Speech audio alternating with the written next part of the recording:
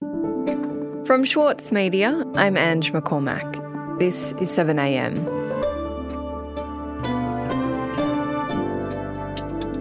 In Australia, where you went to school increasingly tells a story about your privilege, class and academic opportunity.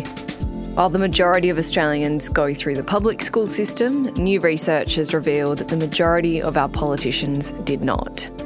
So, which politicians went to private schools, and is their lack of lived experience in public education holding back overdue reforms to the sector?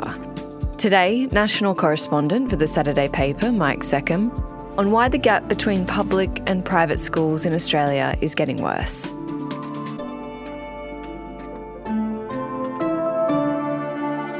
It's Tuesday, December 5th.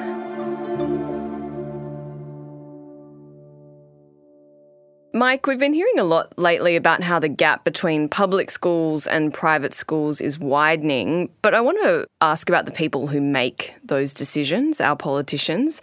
You've been reporting on where they went to school. What do we know about the kind of schools our politicians are from? Well, it's quite interesting, I think. I was pointed to a researcher called Jen Feach, who's been collating the information on where our politicians were schooled, and she was surprised too at what she found.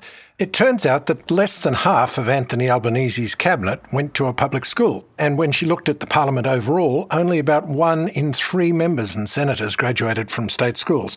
In Labor, less than half went to public schools. In the Coalition, it was well under a third. And, we're not talking just about any private schools either. A lot went to quite elite schools, and in fact, 10 members of the current parliament are alumni of Australia's 10 most expensive schools. That is, the most elite schools in the country. 5 of those parliamentarians are members of the Liberal National Coalition, which, as Feach said, fits the cliche. But the other 5 were from Labor. So, to an increasing extent, the sort of educational profile of both major parties is looking similar.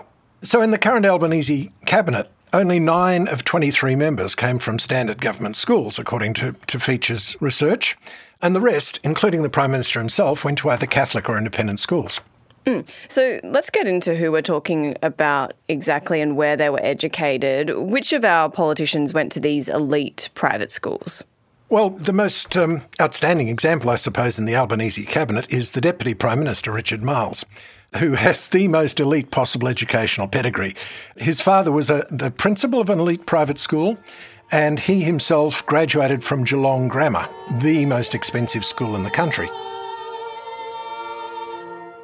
Geelong Grammar School has a worldwide reputation for providing exceptional education, with innovative programs including Timbertop and... And as you look across the parliament, in the opposition, the Shadow Defence Minister, Andrew Hastie, went to Scots College in Sydney, which was the 4th most expensive school. Our founders aim to help each boy discover his strengths, develop his character, and pursue his God-given calling in the world.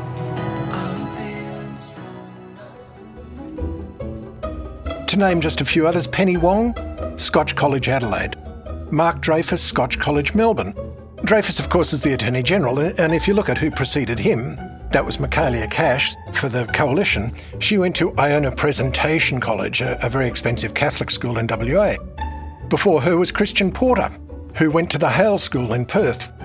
And as we finish up this term, we always say to the boys, finish off well, finish with excellence, and I hope all the families have a fantastic break, and hopefully your football team goes very well in the end of September. So there's a lot of it about. On the other side of the coin, the Education Minister, Jason Clare, went to public school and is sending his own son to a public school. Likewise, Tanya Plibersek. And of course, Anthony Albanese himself went to a Catholic school, St Mary's Cathedral School in central Sydney. So overall, you'd have to say our politicians are privately school educated at a rate almost double that of the general populace. And I think all of this is important to know, apart from allowing us to judge our politicians according to their privilege. I would argue the fact that 2/3 of our federal politicians lack personal experience of public schools is worth bearing in mind when we consider the inequities of the Australian school system. Yeah, let's talk about those inequities. I think most people know generally that rich private school kids have these flashy facilities and, public schools don't. But how much of a gap is there in our schools? There's a big funding gap. A new report on how public and private schools are funded came out just the other week, and it found that public schools are currently underfunded by more than $6 billion a year. And when we talk about underfunding, I might add, we're not just talking about public schools not having money for, nice facilities. We're talking about underfunding to an extent that means that they don't have basic stuff. They don't have roofs that don't leak. They don't have windows that open. They don't have toilets that work. I spoke to Emma Rowe, who's an academic at Deakin University, and she's working on a project speaking with principals for public schools across the country. And she said that those were very common complaints of those principals. A particularly common one was no heaters that function in winter. And the burden of getting these things is on the principals themselves to a large extent. So in Australia, we've got principals in public schools begging for the essentials on one hand, and of course, on the other hand, you have private schools with water polo stadiums, state-of-the-art drama theatres, or, in the case of Scots College in Sydney, a development currently underway in which they knocked down a perfectly good library so they could build a $29 million, quote, student centre, unquote, which has been described as being modelled on an extravagant Scottish baronial castle. The project, I might add, has been delayed by the fact that they had trouble getting the slates for the roof from Scotland. So, Emma Rowe stated the obvious, which is that, having a library and a castle is not actually going to make any difference to those kids' educational outcomes, right? But what it does do is illustrate the issue of wealth inequality in this country, and that the gap between the haves and have-nots is wide, and our schools are really a microcosm of that growing inequality. Schools that are right next to each other, in the same suburb. One school living lavishly, the other barely scraping by. What these new funding figures show is how quickly the problem is getting worse, and the extent to which it will continue to get worse unless we have reforms. Because while public schools are critically underfunded, private schools, according to the report, will continue to be overfunded by almost $3 billion over the next 5 years.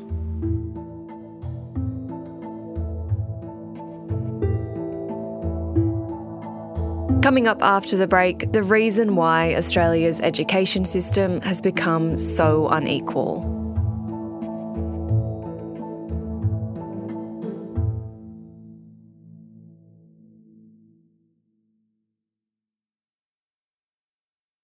Need a reminder of what political leadership looks like? Australia's master of political satire, Jonathan Biggins, is back embodying the iconic Paul Keating, visionary, reformer and rabble-rouser. Due to overwhelming demand, one-man comedy The Gospel According to Paul is returning to the Opera House, on from the 4th to 23rd of June for its final term ever. Secure your tickets now at sydneyoperahouse.com for an unforgettable evening. As a 7am listener, you're already familiar with many of the journalists who work for the Saturday paper. For a limited time, subscribe to Australia's leading independent news source, the Saturday paper, and you'll receive the Saturday paper's stainless steel coffee cup, made in collaboration with Fresco, for free. Subscribe from just $2.10 a week. Simply visit thesaturdaypaper.com.au/offer. Mike, we're talking about the widening divide between public and private schools that's going to continue to deepen over time. So how did this happen? When did this divide all begin? The story of how we got to this point, I guess, began with religious sectarianism, I suppose you'd say, about 60 years ago. The Catholics wanted their own school system, but state governments, which were then responsible for all education funding, were reluctant to ante up. So the Commonwealth eventually stepped in, first of all with some one-off grants and then with some recurrent funding.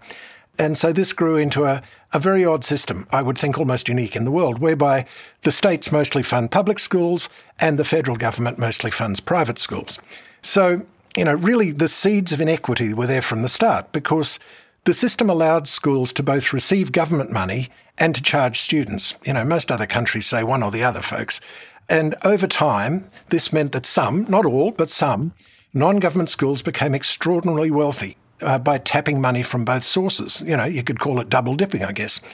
And so as of 2021, total government spending on schools was $61.26 billion. And about a bit over 60% of that money came from the states and the rest came from the federal government. But on top of this, the private schools were able to raise many billions of extra in fees, charges, parent contributions, as well as more than $1 billion collectively from other private sources. But in that year that I mentioned, 2021, the 100 richest non-government schools alone recorded some $4.8 billion in revenue. And it seems like for the first time in a while, we have some politicians who do say this really big gap in funding is a problem.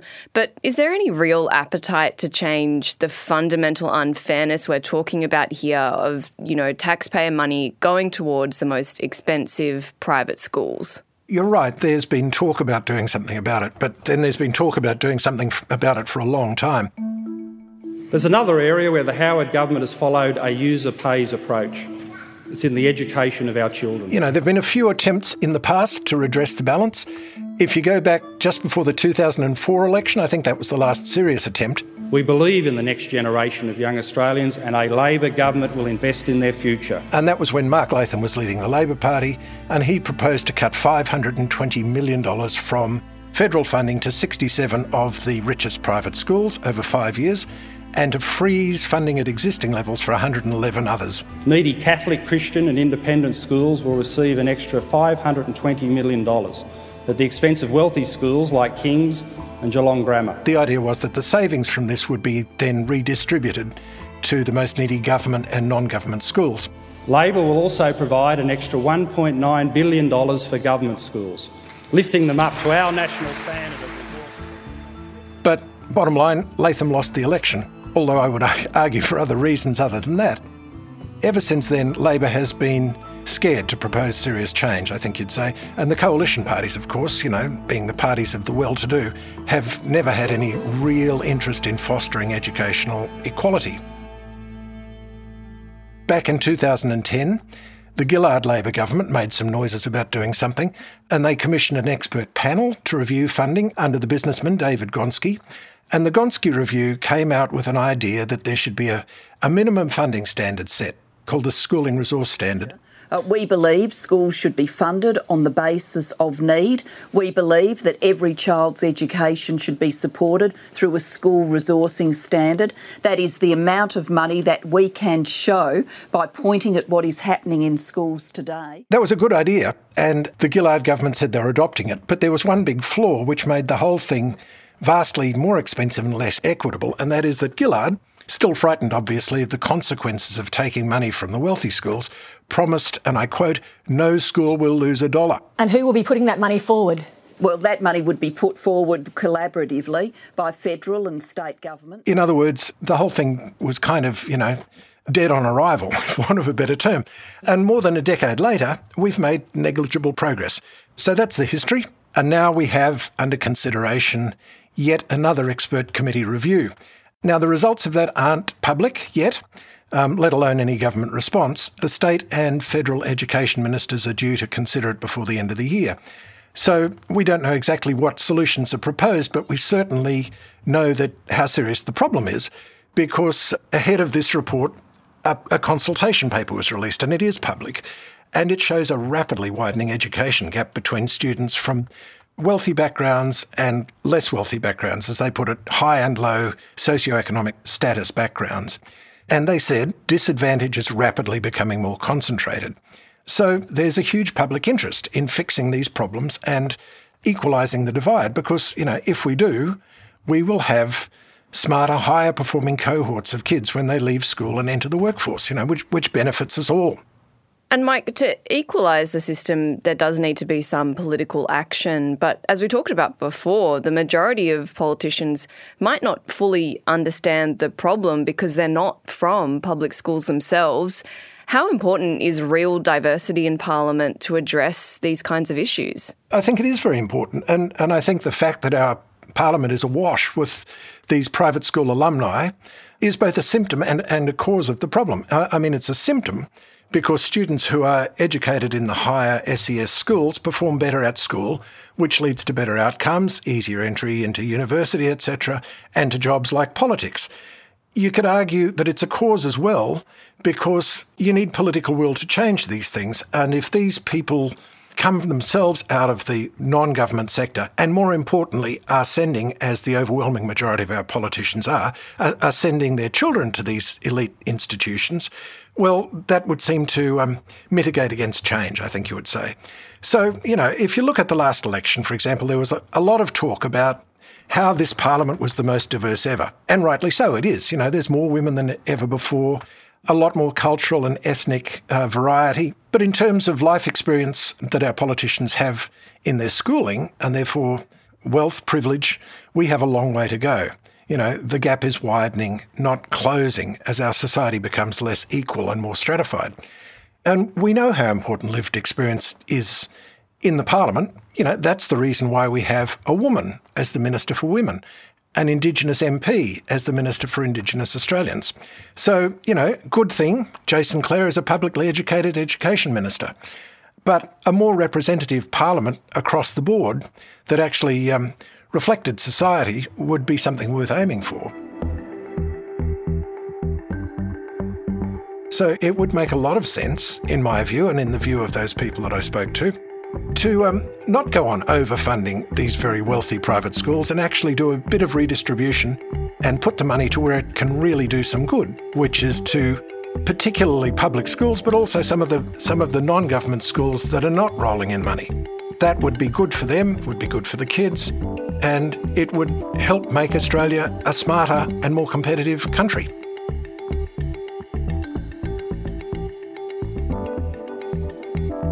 Mike, thanks so much for your time today. Thanks for yours, Ange.